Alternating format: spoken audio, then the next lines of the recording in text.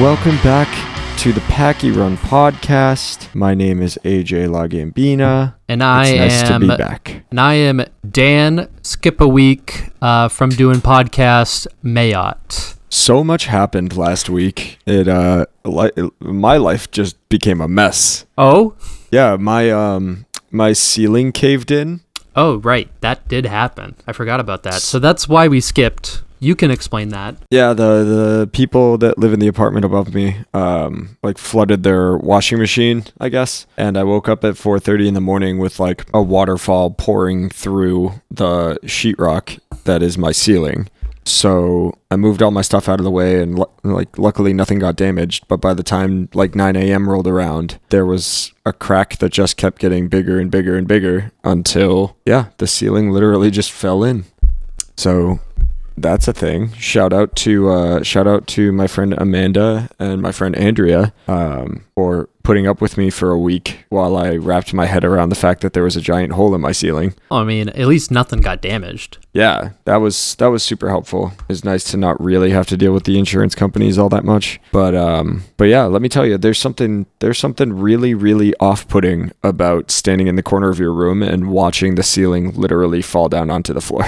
I took her. Thank God you didn't have like a bass or like a guitar or records. I had a guitar that was like in the vicinity that I moved away, and then I like pushed all of the stuff in my room to different corners while I had like towels and pots and pans and stuff to try and catch the water. And then eventually the ceiling just came down. What was the neighbor's explanation? Like, were they like, "Sorry, man. Sorry, bro"? I pretty much. I haven't really talked to them, but my landlord and I had more discussions in the past week than I think we did in the first year and a half, almost 2 years of me living at this house. So that was very eventful. And because usually like the relationship between like a landlord is like the only words you speak of is like, "Here's the rent check." And like that's it. Like that's like the best case scenario for like a landlord like to have. Pretty much. And like no issues with the apartment itself. Exactly. So that was last week for me. And the worst part was that I called the landlord. They sent some people to clean it out and to get like a dehumidifier in there, and we put together a game plan to get the ceiling fixed. And at that point I had already called out of work, but I was just sitting around my house a couple of hours later. I was like, I don't want to be here. I might as well just like drive in, see what's going on, like try and do something productive with my day. Yeah, and make some money. Exactly. And after an hour of being at work, one of my managers came over to me and they were like, "So one of your coworkers has called out for the past few days. They're running a fever today, and we're not sure if they're going to be able to, we're not sure if they're going to get like diagnosed with COVID or something. So we're going to have to send you home until she can get a negative test." Bro, I didn't know that. Yeah, literally that entire day was a mess. The funny part was that my coworker and I had talked. So she was having like really, really bad allergies, and she was saying like, "Oh, this happens every time. Like I start sniffling, I get the postnasal drip, and then I end up with a sinus infection." Right. So she had talked about it like 2 days ago when she had started feeling under the weather, and that happened. So right, it was like one of those expected things. Yeah. So that was this past week for me, and that's a big reason why the podcast didn't happen. But we're back, baby. Yes, we're back, and we're hanging out. We're doing our thing. True. I got my first dose of the I believe it was the Moderna vaccine today. Moderna crew. So that's a thing that's happening. I'm now being tracked by the government, besides just being tracked by my phone, and I can already feel the third arm that is growing out of my shoulder blades. Like, here's the thing with all those people that are afraid the government is already tracking them. You have a social security number. You were born with a social security number. And a smartphone. Right. You're posting about being tracked by the government on a smartphone that's probably being tracked by at least one government.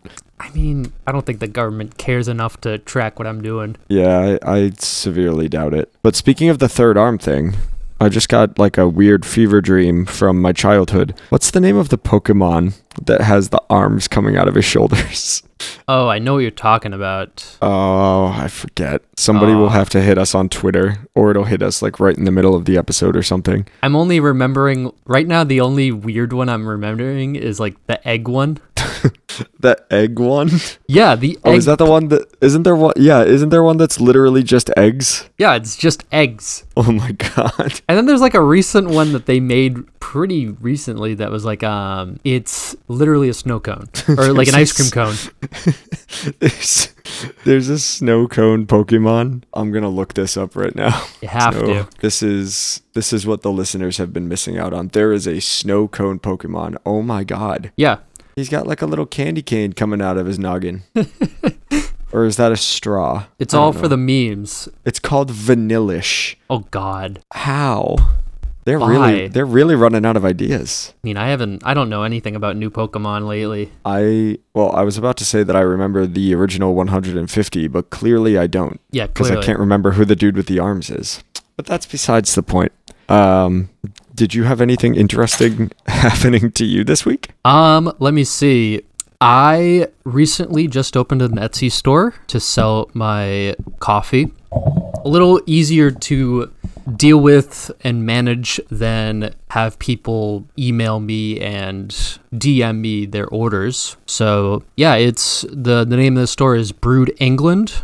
And right now we're offering 2 different kinds of coffee. We have a dark roast, Vietnamese coffee, and we have a medium roast Colombian blend or Colombian roast. I love it. So we got both of those. Links are in my Instagram, and I'm sure we'll have show notes, and those will be in there as well. Man, what an enterprising young man you are, Dan Mayotte. True. Also, I've made $200 from Dogecoin. From Dogecoin? Yes.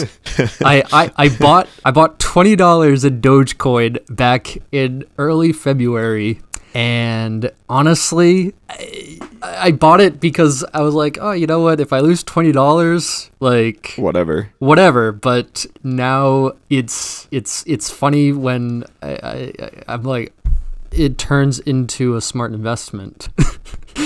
That's so you've multiplied your $20 10 times over on a meme. Dead meme. It was a dead meme when the coin launched. Yes.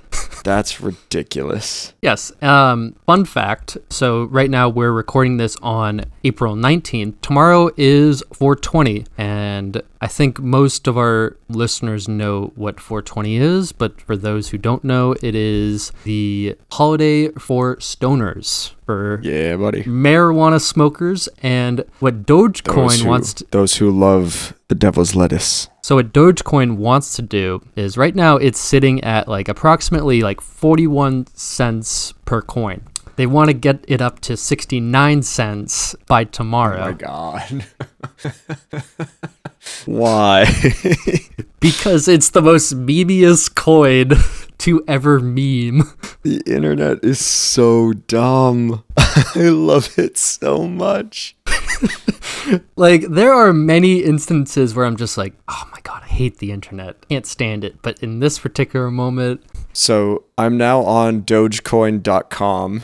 Yes. And it says Dogecoin is an open source peer-to-peer digital currency favored by Shiba Inus worldwide. This is the world we live in. This is insane. I love it. Well, congratulations on your additional money. I was not expecting that. This is what a time to be alive. Anyway, we've gone off the rails enough here. I think it might be time to talk some drinks. Yes. What are you drinking this evening?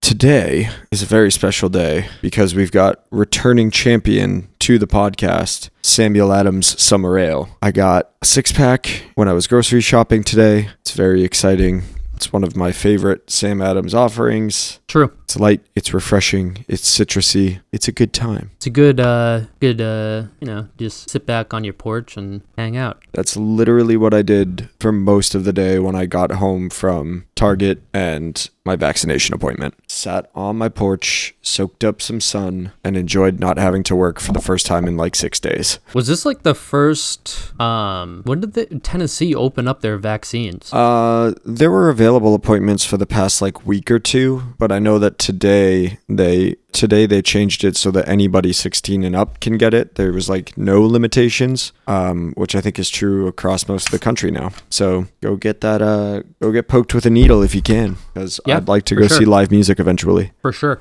Today, we're drinking the fine sparkling lime water, Trader Joe's brand. Trader Joe's brand. You know. Are you cheating on Polar? Polar's not my favorite. I mean, I thought you were a Polar guy. I'm a whatever seltzer is in the room guy. I respect that. Like, game recognized game.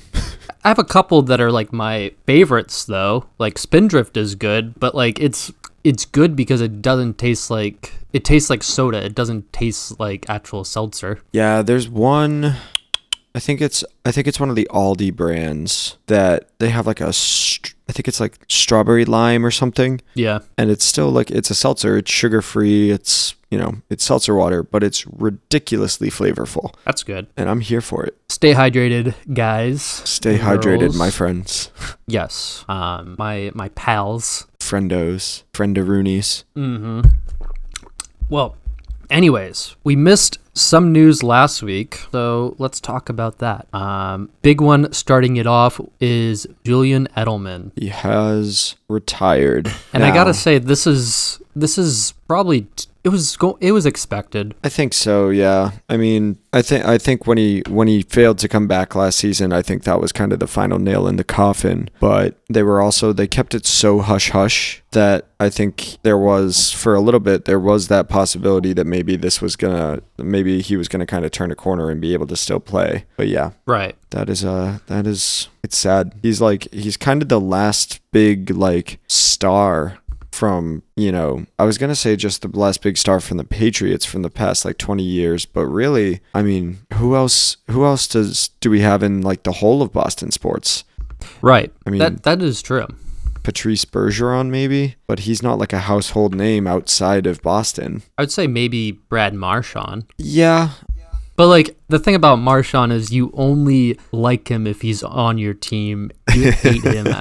Everyone hates him outside of Boston. Yeah, that is true. So he's gonna be super missed. I mean, three Super Bowl rings, 1 Super Bowl MVP. He has the second most offensive receptions. Yeah. Behind only Jerry Rice, which is crazy. Or like the guy, like everybody's been saying the same thing on all of the different sports shows, but it doesn't stop being impressive that this guy went to Kent State. He was a quarterback, didn't get invited to the combine, and then went on to become arguably our most productive wide receiver for the past like 10 years. I mean, I wouldn't say 10 years, because I think Welker being in front of him, he never really got a chance to shine as much as he did, or as much as he could have. But once Welker left, like, Edelman was the guy. I didn't realize that he had played the defensive side of the ball a couple of times too, until people were showing highlights and stuff.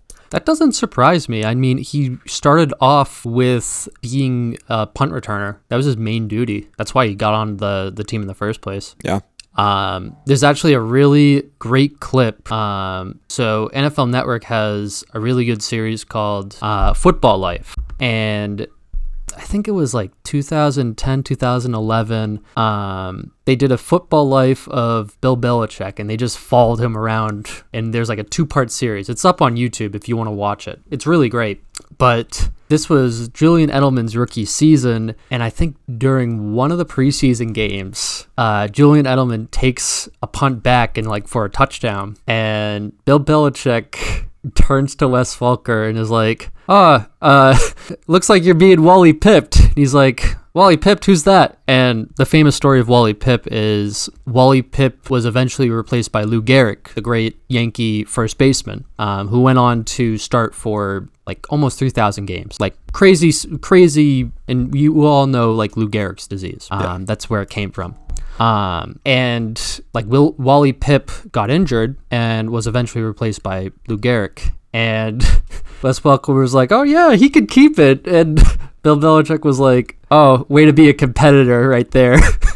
Yeah. Yeah. It's one of the funniest. Way to compete. Way to compete, Wes. Yeah. One of the funniest parts of that series. He was he's gonna be missed, and I'm gonna be big mad. Everybody's been making jokes, especially some of my friends down here, but people have been making jokes about him retiring the same way Gronk did, and coming out of retirement if he feels better in 6 months to play for Tampa Bay, and I will not be a happy camper. I mean, it's a classy move that the Patriots cut him, and then Julian was just like, hey, I'm hanging it up. Thank you for everything. Well, and the cool thing about the way that he was cut too was they cited a failed physical, which is likely because of all the issues that he was having with the knee, but also because of that failed physical, he qualifies for an additional he gets like an additional $2 million. Yeah. For retiring. Because like whatever was guaranteed in his contract, he probably got. I don't know. I didn't know that as a high school senior, he led his high school football team to a 13-0 record. That's not too bad. Julian Edelman was a winner and one of the best underdog stories in all of football. Just what a ridiculous competitor. Yeah, they called him the Squirrel. Indeed. And Iron Man. One of my favorite things to come out after Edelman's retirement, Pat McAfee was telling a story about how Julian Edelman was the returner that scared him the most when he had to like punt to anyone. And he was telling the story about how usually when he's warming up for a game, he'll like talk, like both him and like the other returner from the other team will talk before the game and just kind of like just shoot the shit or whatever. Julian did not want to talk. He would not say anything to Pat before the game. Just quiet. Yeah, that'll scare you. He also thinks he's a Hall of Famer. Yeah, he said he doesn't believe Edelman will be a first ballot, but he thinks eventually over the years he might get in. Yeah, there's been a lot of debate about that in the national media about it. I don't really know how to think about it because I think both of us are going to be kind of biased, I think, due to just our fandom when it comes to the Patriots. But okay. He was just like he was an integral part of so many massive moments that it's hard to say like no, he's not really a Hall of Famer. But when you compare some of his stats to, I can't even think of any names right off the top of my head, but like I said, this has been a conversation that's been going on for the past week and a half. Right. You compare his stats to some other people and you go, well, if this guy can get in, why can't this guy get let in? And then it starts being more of a conversation about, it's less about stats and more about, emotions and moments and things like that. And, are emotions and moments the things that get you into Canton? Right. I don't know. I mean, I think an important thing to think about when it comes to Hall of Fame is, can you talk about this era of the NFL without this one player? And could you do that with Edelman?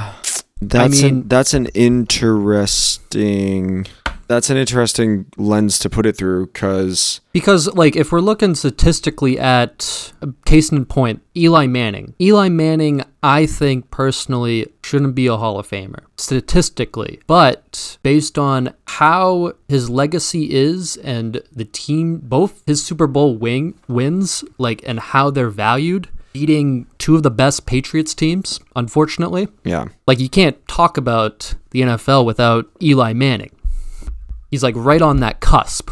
Yeah, and you certainly can't talk about the past 3 Patriots Super Bowls without talking about Julian Edelman, but the NFL as a whole, he was kind of hot and cold, but I do think some of his I think if he gets in, it's probably going to be on the back of a lot of his highlights, because I think that there's a significant portion of the NFL fandom and also the people that are, the actual gatekeepers for the Hall of Fame that could easily just point to the catch or point to an MVP vote for Super Bowl 53 and go, this was, arguably one of the most productive players on the greatest dynasty that the NFL is probably ever going to see. Right. So that argument goes both ways.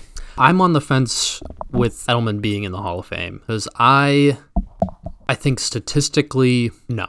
I think he is one of the key pieces of that Patriots dynasty, but I think there are lots of other players that deserve to be in the Hall of Fame beforehand. I think first ballot Patriots Hall of Fame, absolutely. No doubt in my mind. Like they should put up a statue. His stats are comparable to Troy Brown, a wide receiver earlier in on the Patriots dynasty who did everything, including when he played cornerback for a couple games and he got a couple interceptions there, especially in 2004, 3 interceptions. That's incredible as like a cornerback. Yeah. He's also Edelman. Edelman's the only one with a perfect passer rating in the ever. True. Well, when you're throwing to when you're throwing to Danny Playoff Amendola against the Ravens, that was, oh man, yeah, this guy's highlights are just absolutely insane, and he will be voted unanimously into the Facial Hair Hall of Fame. Absolutely, because that beard is unfucking real. But if I had to make a bet on it, Edelman's not a Hall of Famer. And in my heart of hearts, I can't say that he's a Hall of Famer. A surefire Hall of Famer. I think another part of the Hall of Fame discussion is if you have to debate whether they're a Hall of Famer or not, maybe they're not a Hall of Famer. Like there are some people who've been on the ballot for 4 or 5 years now, and you're like, these guys are Hall of Famers. It's just, you got to put Peyton Manning in first. You got to put certain players in first, obviously. Yeah, I have a feeling that he'll end up squeaking in. I feel like there's a lot of people across the NFL that have been, like a surprising number of people across the NFL that have been, really kind in the way that they've reacted to his retirement. And I think that kind of goes, I think that's probably going to go a long way at some point. But yeah, maybe not a first ballot. I don't know. I'd say 15 or I know for the Baseball Hall of Fame, they do like the veterans pick. Like they have a veterans council or whatever where they put in like older players. I think it might be one of those cases. Yeah. Like several years down the line, like 30 years. Yeah, I'd agree. It's it's just going to be really weird watching the Patriots this year, because it's going to be, it was weird enough having Cam under center this past season and with all the changes and everything else, but this season it's not just going to look different. I think it's going to feel very different. We're back to 2011 when we had like 2 good tight ends. Yeah, 2 good tight ends. Just like a bunch of running back by committee, like Sony Michel, Damian Harris back there. Yeah. With some, which everyone knows my opinions on Damian Harris. Yeah. I want Dame to cook. Just let him cook. Yes. And then Jacoby Myers and who else do we got? We got Nelson Aguilar. Yeah, we'll see how it goes. Yeah, I think we also got the draft in 10 days too. Oh man, still have no clue what the draft is going to look like.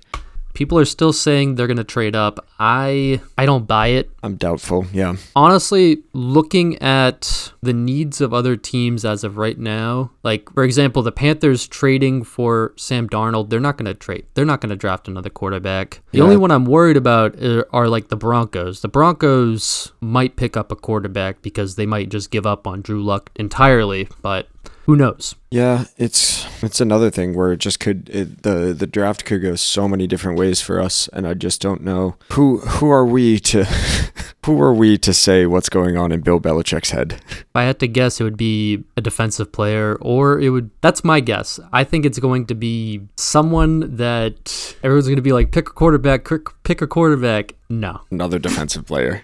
Yeah, going to pick someone who can get after the quarterback, which Yep. I'm okay with that. Yeah, I mean, that's going to be, especially because even if we drafted a quarterback, you would think that we would be depending on them to kind of stand behind Cam for a bit and get some time to learn the system and everything. Right. So the way to really win games this year is going to be, if that's true, then the way to win games this year is going to be to really just contain other teams and hope that we can hit our stride offensively.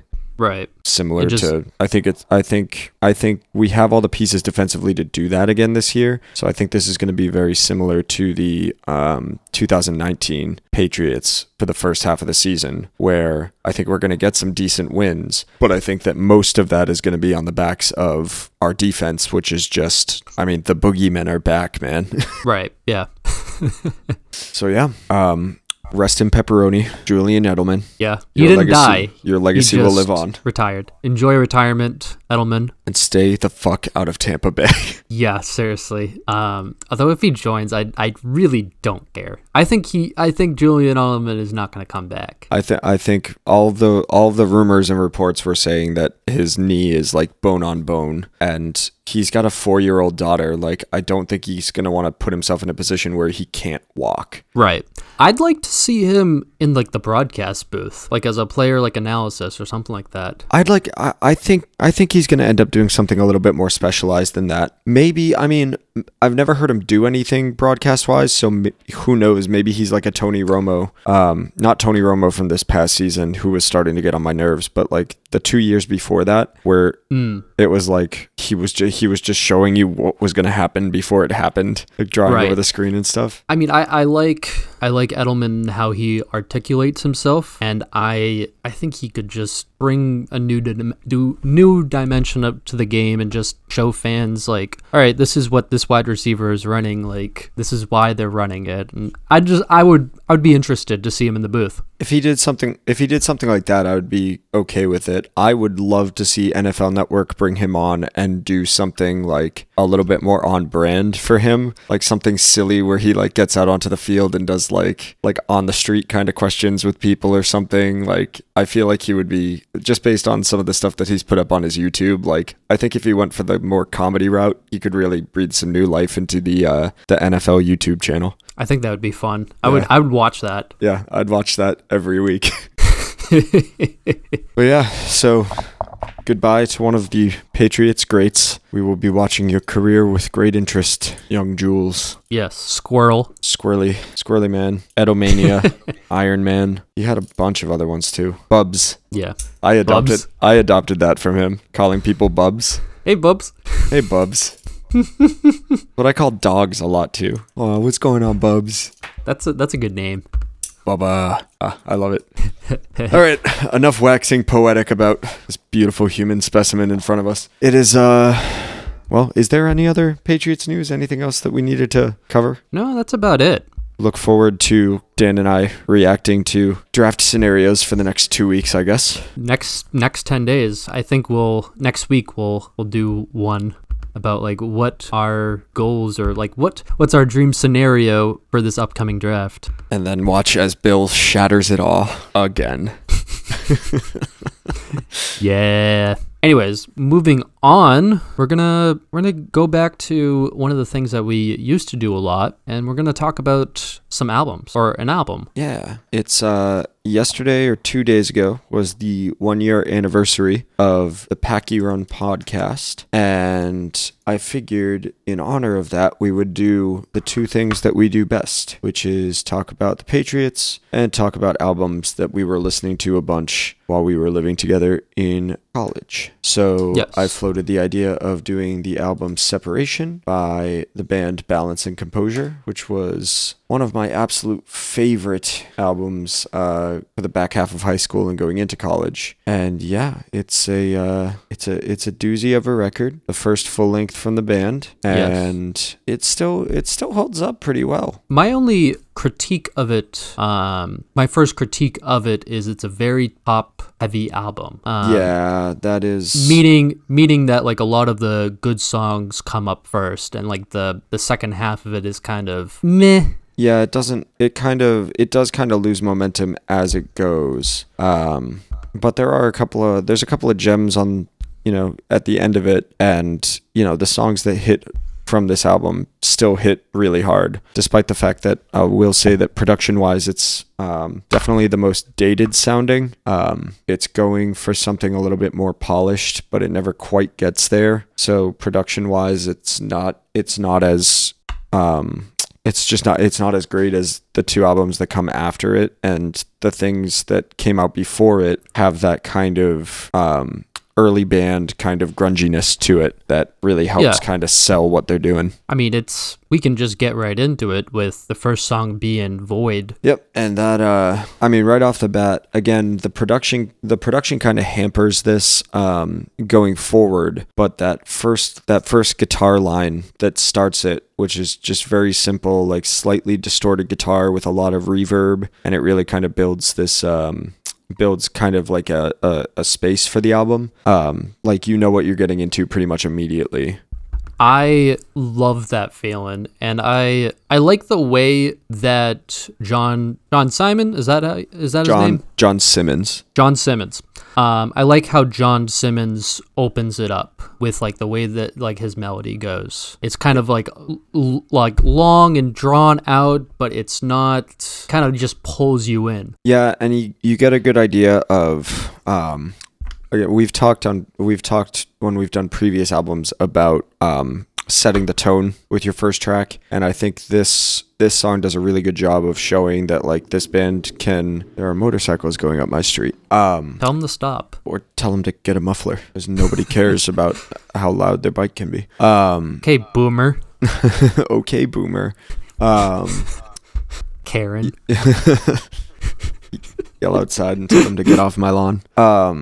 This song gives you a really good idea of like what this band is capable of, and it kind of puts all of the different sounds that you're going to hear on the album all into one track. You get that like spacey, ethereal guitar part. You kind of get a good idea right off the bat of where John's range is. And then it kind of builds up to where all three guitarists are playing, plus the bass and the drums, to close out the song. It's one of my favorite moments on this record. Yeah, that build up. It hits so well. I was listening to it in my headphones today, and it just sounded so full. What I mean by that is like you could hear every single part of it, and it's not interfering. Everything has like they're all working in unison. It sounds awesome. Yeah, and it really kind of does a good job of, especially when you're listening in headphones. It's a big thing for me. I love songs that sound like they're taking up your entire head when you're listening in headphones. That is my shit. And this song does a really good job of doing that on the back half. So you get that perfect kind of introduction into what this band is about that leads into the title track, Separation. Yes. This is, I think, one of the weaker points on the album, actually. It's not my favorite song that they've done, but again, there's like, I get why it's kind of dumb to say this about a studio album, but the band sounds really tight.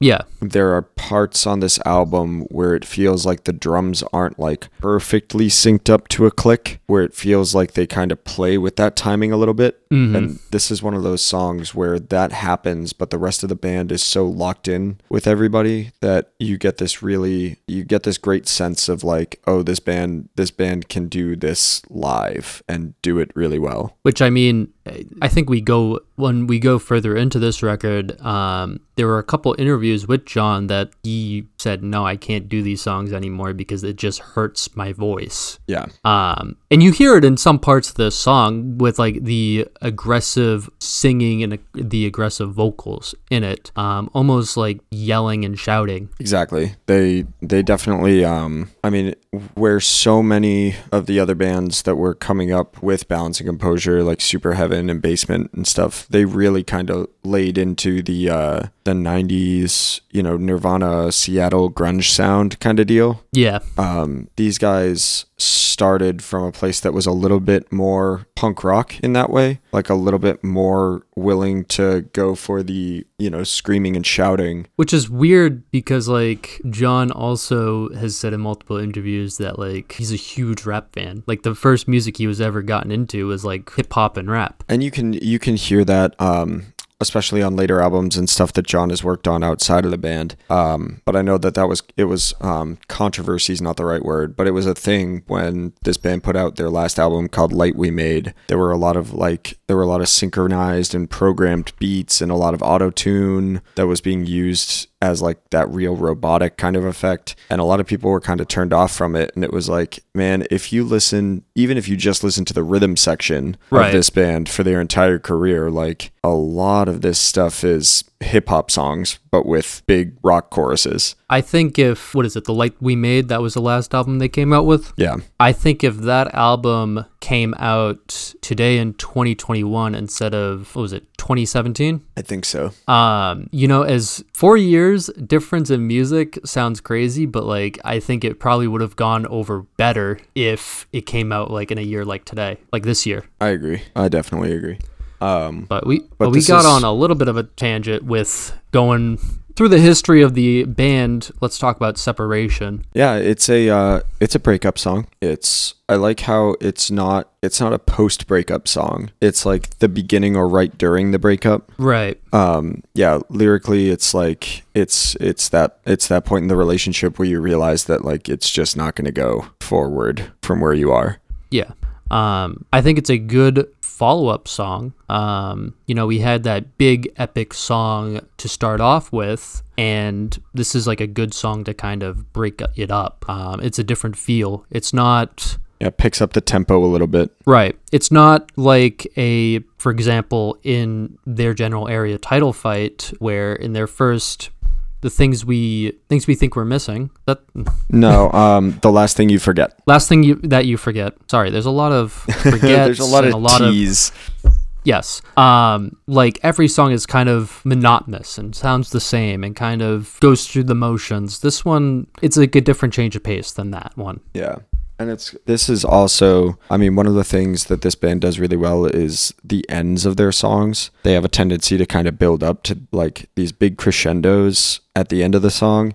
And this does the same thing where, again, you get that like there's two guitarists and a bassist and the vocalist is playing a guitar and the drums. So yeah, you get this massive sound coming out of them, and they do a really good job of building that up at the end of songs. So by the time you get to that last line, everybody's just laying into their instruments when he sings "My mind and heart work in different ways, separate," and that's the end of the song. But like the entire song is built up to that point, which is really cool. Right. Coming up next, we got Wake. This was one of the two big ones off this album, and I think rightfully so, because it still holds up so well. Yeah, for sure. When I think of this era of this band, I think of this song for sure. Yep, that music video with all the like blurriness and everything going on and stuff. They, visually, this was the height of like Tumblr culture too. So you were seeing a bunch of lyric edits over pictures of forests and stuff. And yeah, saturated pictures. Yeah, this was the sound that went along with that. But again, like the build up parts in this are kind of what make the song, when you get the way that it builds up to the choruses, but it's always kind of, the percussion really leads this one. It's all about the drums, I think. It definitely is. And you get John doing more of his kind of like Kurt Cobain screamy sing kind of deal. It's if you had to pick one song to show somebody that had never listened to Balance and Composure, this would be up there for songs that I would think of. Yeah. It was also back in college when we were roommates in our freshman year. We used to listen to a podcast called Off the Record, and that was the beginning, like the opening riff, the Yep. like that was the opening to that song, or like the podcast episode every single week. Exactly. Man, back in the it's funny how many different like eras of podcasts I've gone through, but I feel like that's been true for a lot of people that have been listening to podcasts for a while. Like my taste in podcasts keeps developing. True. But that's besides the point. Yeah, Quake is, it's always harder to talk about the really good songs because there's only so many ways to be like, hey man, this song slaps. Yeah, it does slap. And it's one of the quintessential Tumblr anthems from that like era. Yeah, and it hits that thing that like every alternative band has ever had, where they write the song about how like they started getting, they got signed and they started playing bigger shows and everything else, and then they write a song about how that's, they got more than they bargained for because of that. So that's like the entire chorus for the song is, take a look at what's beneath your feet. Flowers that once made you smile have turned to stone and they're grinding down your teeth. I think John said in an interview once that he wrote the song about like being, the band started to take off, and then he would start like going to shows and realizing that like all the kids that were trying to pry into like his personal life and were, trying to, take up his time and everything else was starting to get kind of exhausting. Right. I mean, like, being a rock star is tough, or being even, like, you look at Balance Composure back then, they were just starting, they were at the starting point of maybe doing some headlining tours. Yeah, exactly. Like a tiny band, if we're really thinking about it.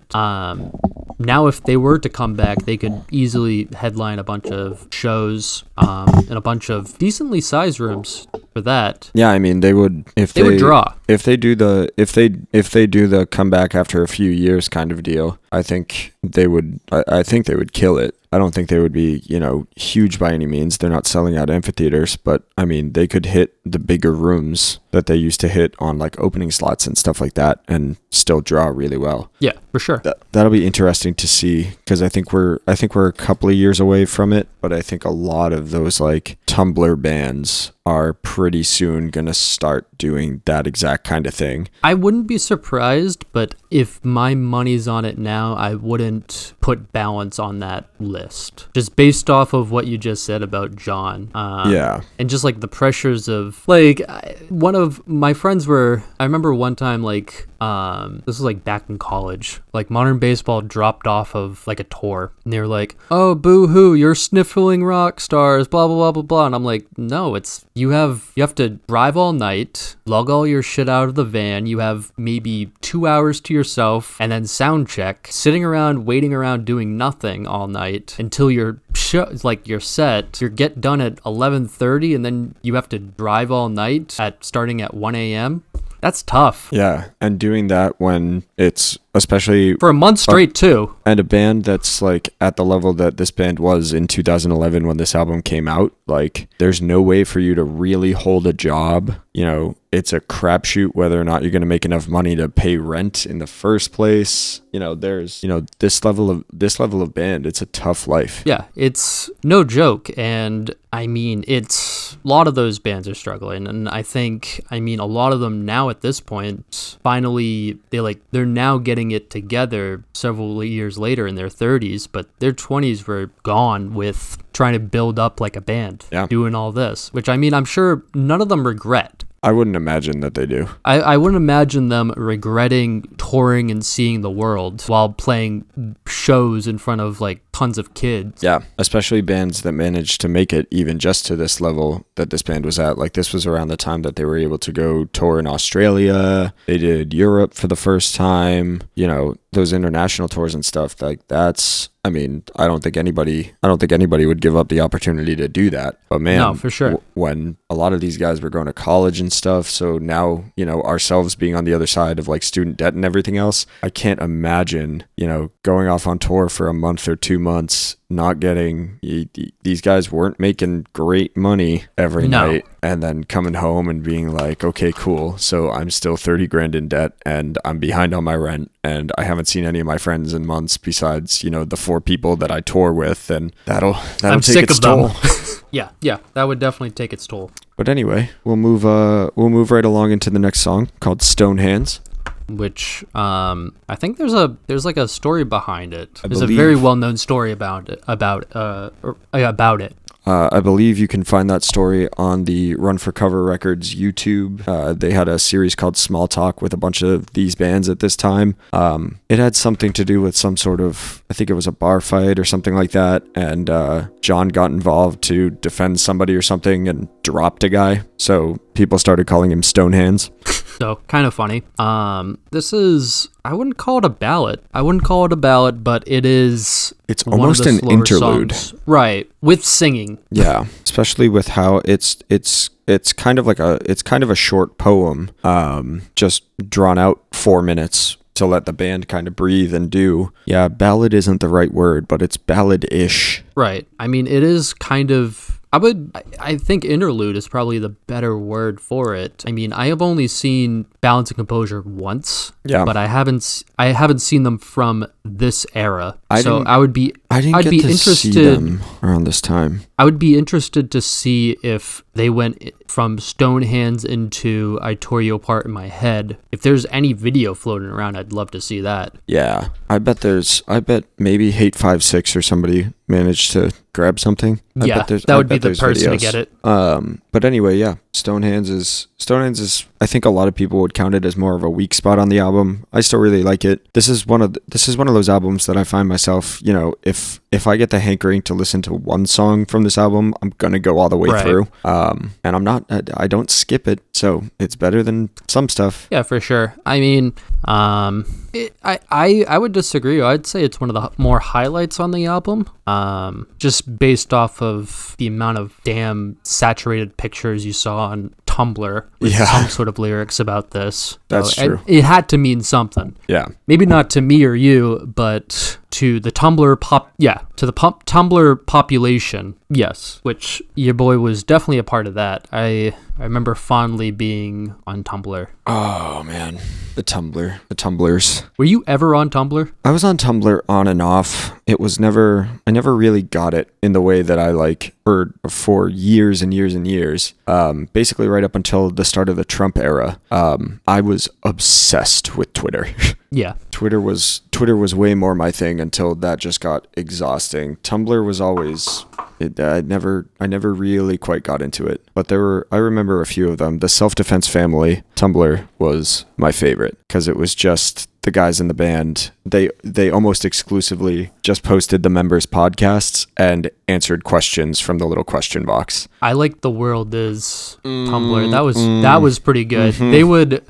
It was just every good answer, call. Every question was just a meme. Good call. They were hilarious. They might have been peak Tumblr.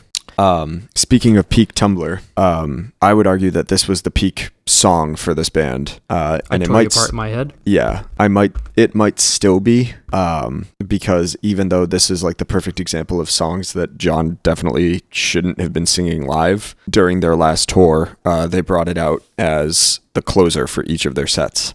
Because people just demanded it. I remember the one and only time I saw Balance and Composure, I was surprised at the amount of moshing and circle pits going on. I wouldn't expect that out of this band. Well, especially when you and I were really seeing this band. This was well after they had kind of gotten out of their true punk phase. So they were playing a lot more kind of spacey music and people were still moshing to them, which was really weird. It's kind of like, even to this day, if you go to see Turnover, there are people that are jumping around and starting circle pits and stuff. And it's this band is playing the most relaxed, chilled out, dream pop music. What is happening? I can't imagine that. I remember Basement, some mosh pits at that one.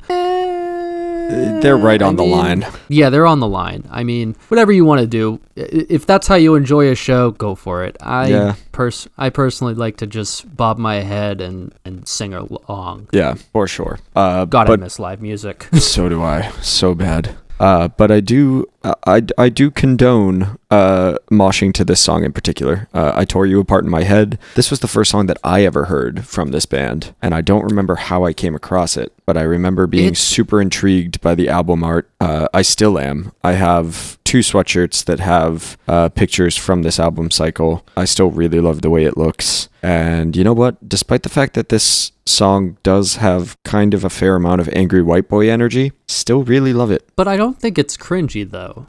I think the only part that's cringy is just that I think it's still that last verse where it's a little bit too, it almost reads like, you hurt me, so I'm gonna hurt myself. Worried sick from all you said. Thank God I'm just leaving. Before that, the hate in these veins all again. I mean, obviously, like, all that it's a great. All it leads is sin. Fuck what you told me. It all leads to smoking alone in my room in the end. That's okay, like, that's a little okay. That's yeah. Ooh. However cringy that line might be in retrospect, credit where credit is due. So much fucking fun to scream that line along with a room full of people while the band kind of like ramps up into that last kind of push musically. Yeah.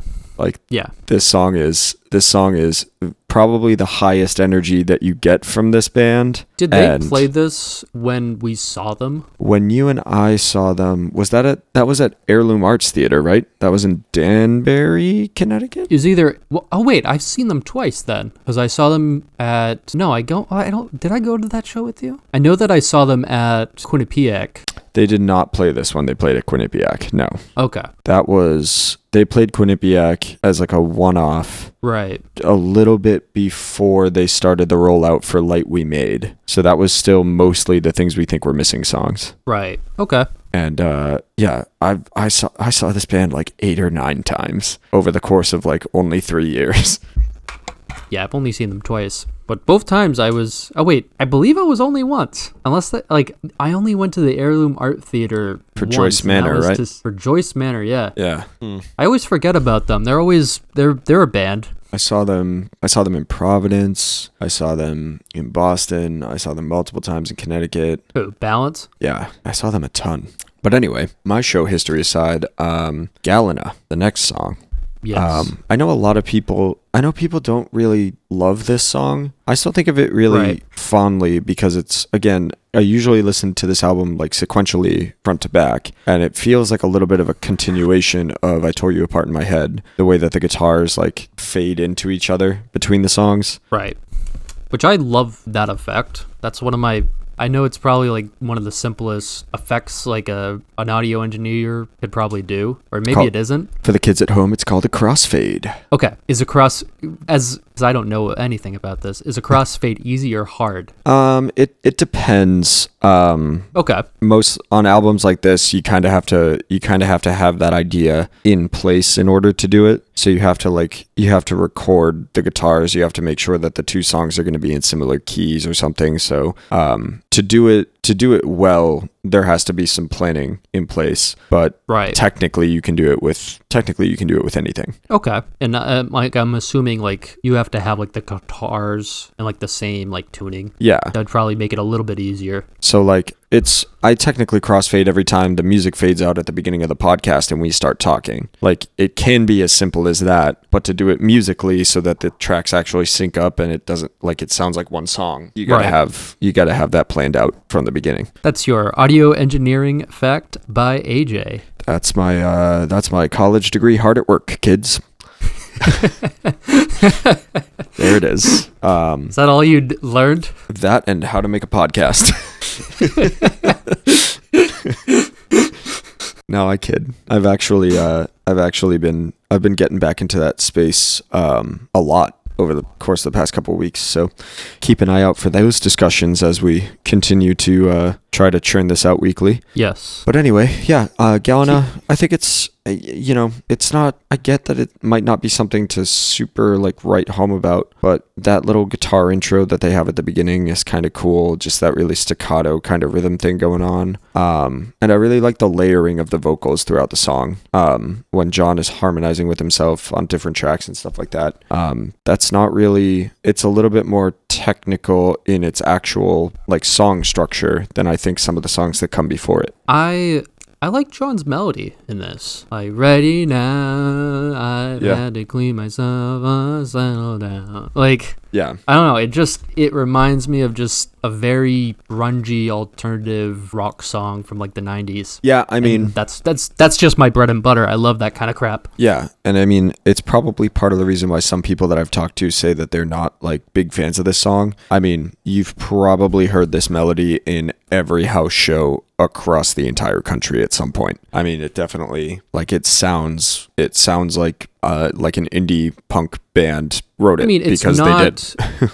Right. It's not an elaborate melody. It's just, it's one of those, it's very simple. It's definitely been done before, but it just sounds good. It sounds appealing. Exactly. Don't know what it is. And yeah, it leads really nicely into Fade. Fade is one of, I think, the unsung heroes of this album. It picks up the pace a little bit again. There's a lot of references. There's references to trees, which is a thing that when I was really trying to, write a bunch of songs, I found a lot of inspiration in different trees, which sounds really weird and dumb, but, talking about being a weeping willow and stuff. That's one of my favorite lines. I know you're right. It's true. I'm a weeping willow. It kind of I like the flow of it. Yeah.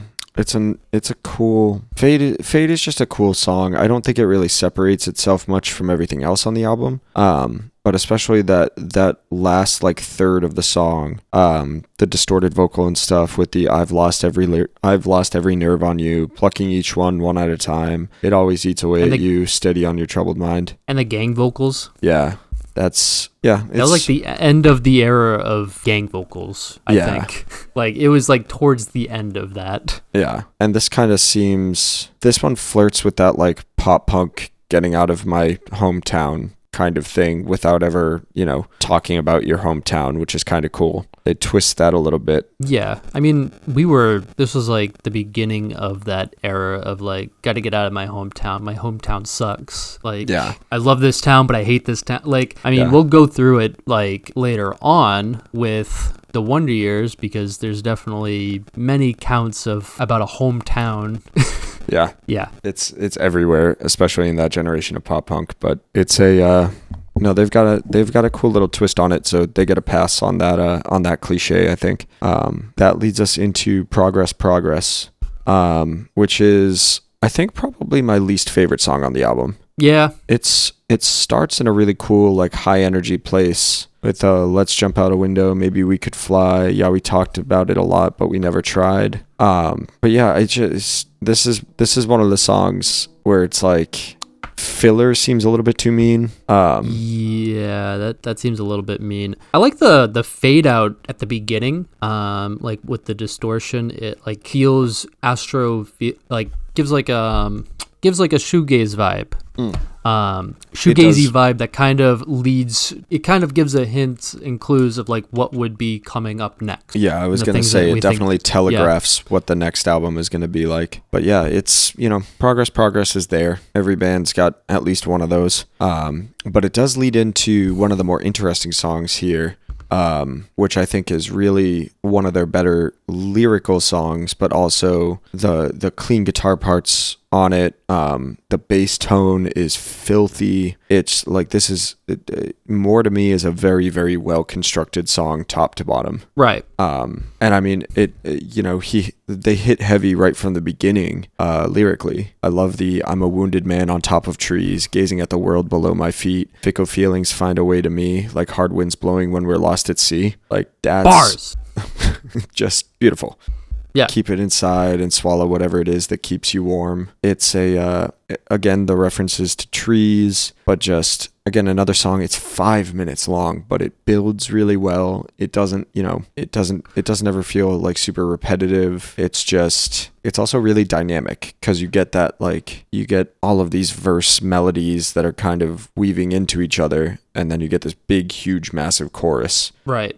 I mean, I think you still get the references to like nature and everything like that. I mean, they then go on to do that a lot in their future career, referencing a lot with nature. Yeah. I mean, you look at this album cover, and it's what looks to be a woman in a black dress with like a sun painted on her, like as her face, with And then, like a nice green background. And then all the other artwork that came along with it was, different human bodies that had, flowers growing out, or there's one of a guy in a suit with angel wings who has the moon for a head, who's carrying clearly the body of the woman in the black dress from the album art. Like, there's, God, I hate this word, but there is like a very clear aesthetic for this entire album. But it doesn't feel forced. I think everything is well intentioned, but they're not shoving it down your throat. And honestly, I think a lot of the reasons why people pick up this album today is because that album art. I think album art is crucial in whether someone will actually listen to a song or not. I mean, there's been many times I go to a record store and I'll pick up a vinyl and I'm like, this looks cool, I'll buy it. Yeah. Doesn't mean I'll necessarily like it, but I'm like, this looks cool. Yeah. Let me $10. What do I got to lose? And I mean, there's just not enough to say about this album. Came at like the perfect time, I think,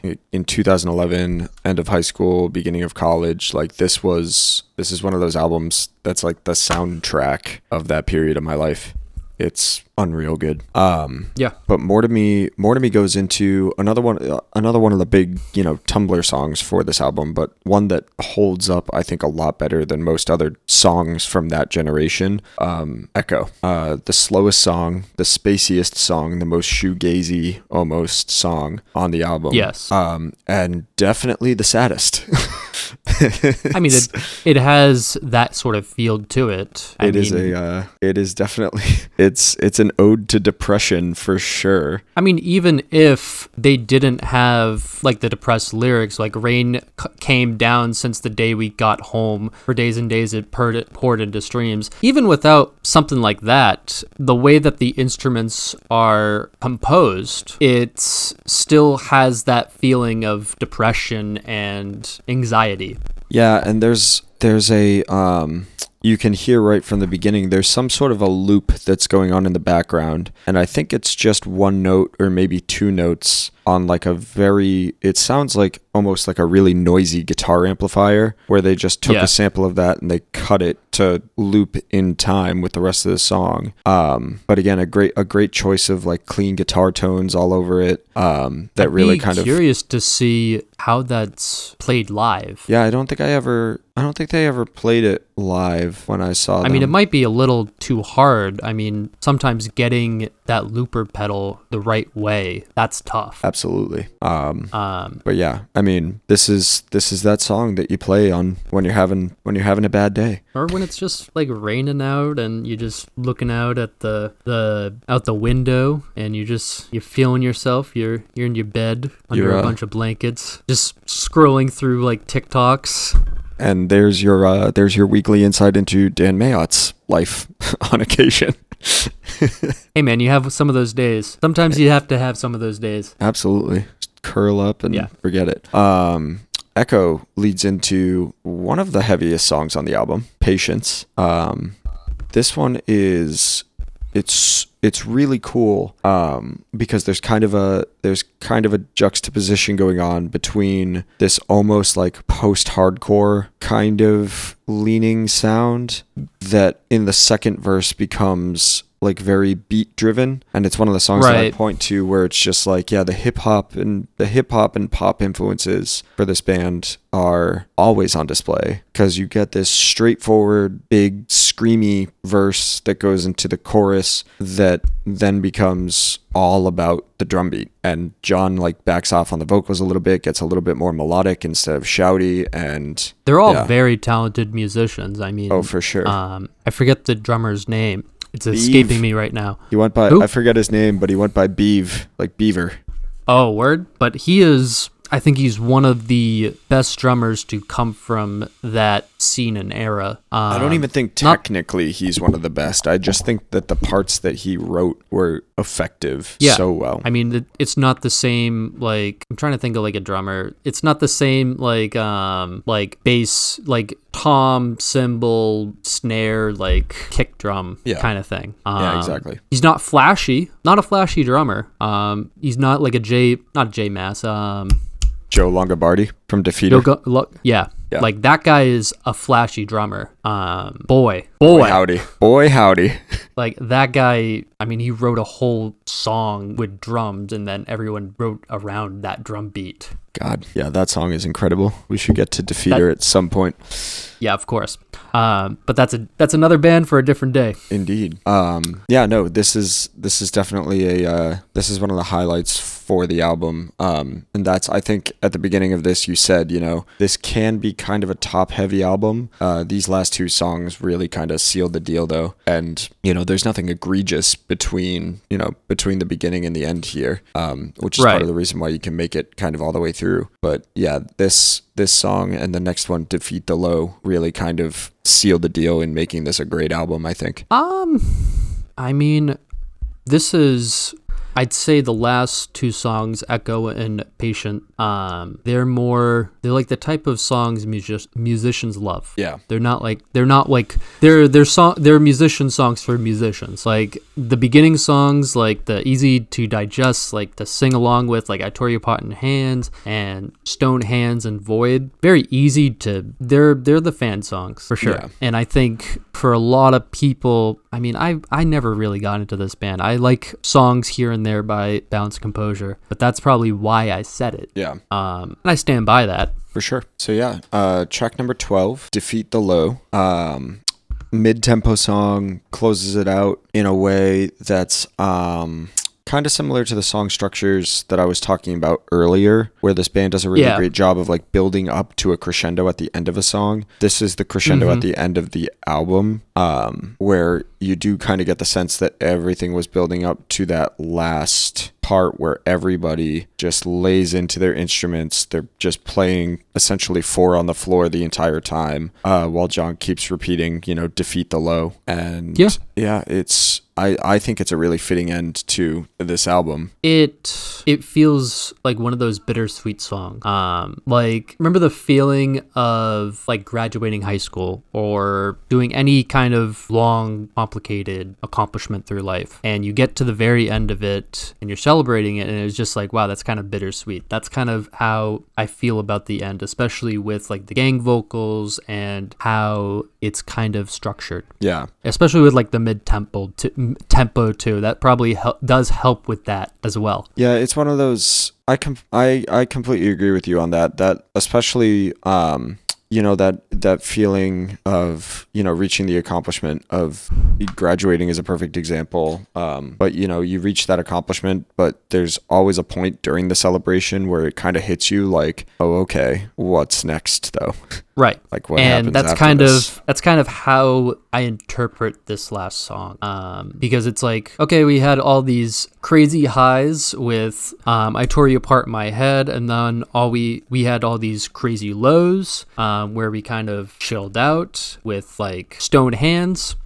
And it's kind of it's like, you know what, like, yeah, I still feel that way, but it's going to be okay. And it's bittersweet. Yeah, exactly. And it's bittersweet that we're at the end of the album. Yes. Yeah, I think the album I think the album as a whole still holds up.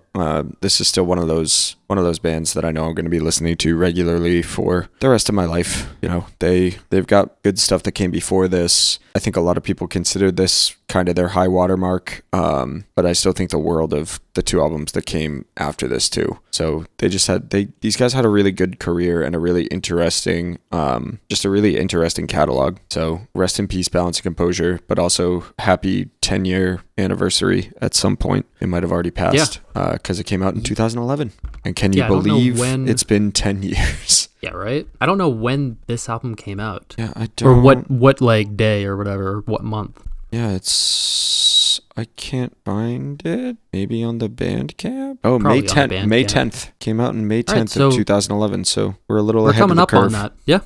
Happy early birthday. Happy early birthday, Separation. You're almost a decade old. Oh, and also for all my Bostonians out there, Happy Patriots Day. Patriots Day. Can't believe we didn't lead the show with that. Yeah, nobody ever said that we were the best at our jobs. Yeah, that's we do what we can. Yeah, we're two geriatrics who kind of just BS our way through life. What's going to happen when you and I are actually geriatrics? What's going to happen when we're old men sitting in the nursing home subjecting people to the same thing? Oh yeah, Edelman. He was the best Patriots of all time. He's better than that wide receiver we have now. Oh, shut up, Dan. Shut up, AJ. You weren't even alive for Edelman. Squirrel. If you had seen Tom Brady in his prime, oh. We get it. You're from New England. We get it. Maybe I am already a geriatric. Damn. maybe I am an old man at heart already. Guys, we've peaked. We've peaked. It's all downhill from here. All right. Well, is there anything else that you wanted to touch on? Let me give my final thoughts on Separation. Yes. My thoughts are when you're talking about underground music, and I keep saying this era, but that's the only way I can describe it. I think this is one of the quintessential albums from it, as well as I think it's one of the most important albums that has been released from No Sleep. There was a time back 10 years ago, this was... Bless you. Thank you. Bless you. No Sleep was one of the best record labels in that kind of scene and had that kind of influence. And for a brief minute, there was that fake rivalry online about who do you like more, No Sleep or Run for Cover?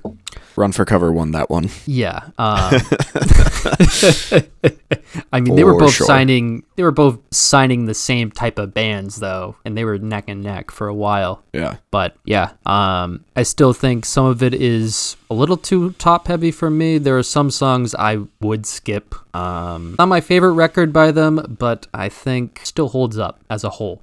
Definitely. It is I do think it's a little bit of a product of its time. I think if it was released right now, it probably wouldn't be heralded the way that it was. But also, we don't really have we don't really have a Tumblr replacement. We don't have a place where people are exclusively dealing in independent music the way that they were on that website for a while. So I feel like this would probably be buried in the current media landscape. But I think this band benefited from that time. If we're talking about a kid today discovering new music and wants to listen to this type of music, I would say they're not the same way that we talk about the Wonder Years or All Time Low or Taking Back Sunday. Those are kind of the gateway bands. I would say this is far, far down the list of the bands that a kid today would check out. Yeah, this is, I think, barring some sort of crazy reunion or something like that,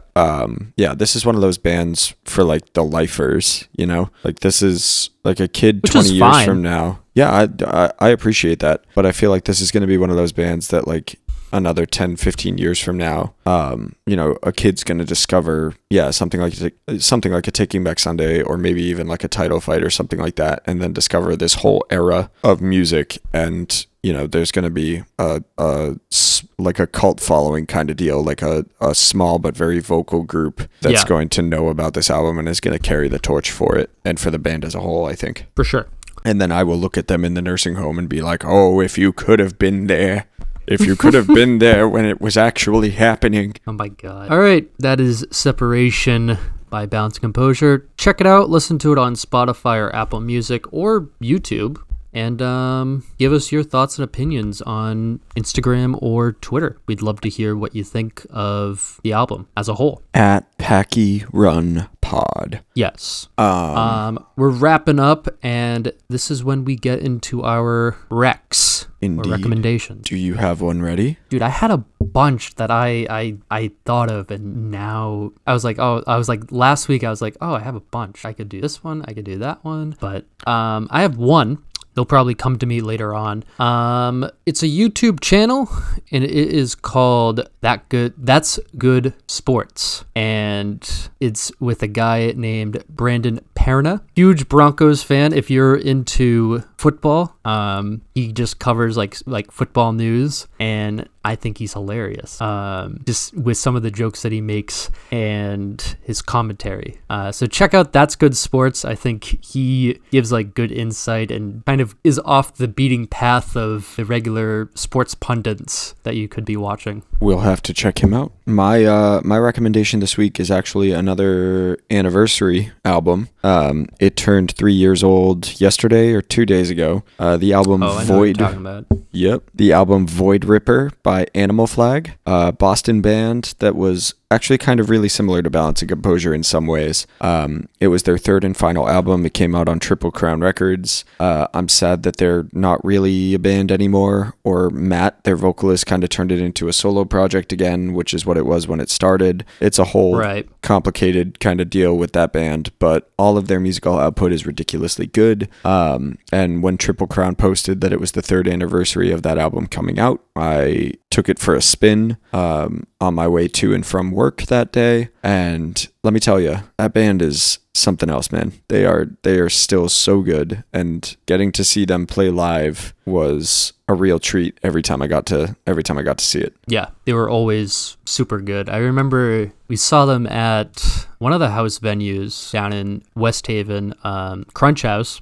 And we were like one of 3 people like singing along. Like I had that exact same experience a week or 2 weeks after I moved to Nashville. Animal Flag did a pretty decently sized East Coast tour with our friends in Cheam, another Connecticut band, and I got to hang out with all those guys for pretty much the entire night. And yeah, there were 3 or 4 of us during Animal Flag's set that were sitting there and singing every single word. And Matt started laughing at me during what's the song where he does the really like high notes during Sensation. The transition? Yeah, during Sensation, I was singing like the falsetto notes, and he heard me, which is ridiculous because that's one of the absolute loudest bands I've ever seen or heard play live. And yeah, Matt started laughing because he could hear me do it. They're so loud, they hand out earplugs to their the people in the crowd. They're like, you're gonna need them. Yep. One of my favorite parts of that band is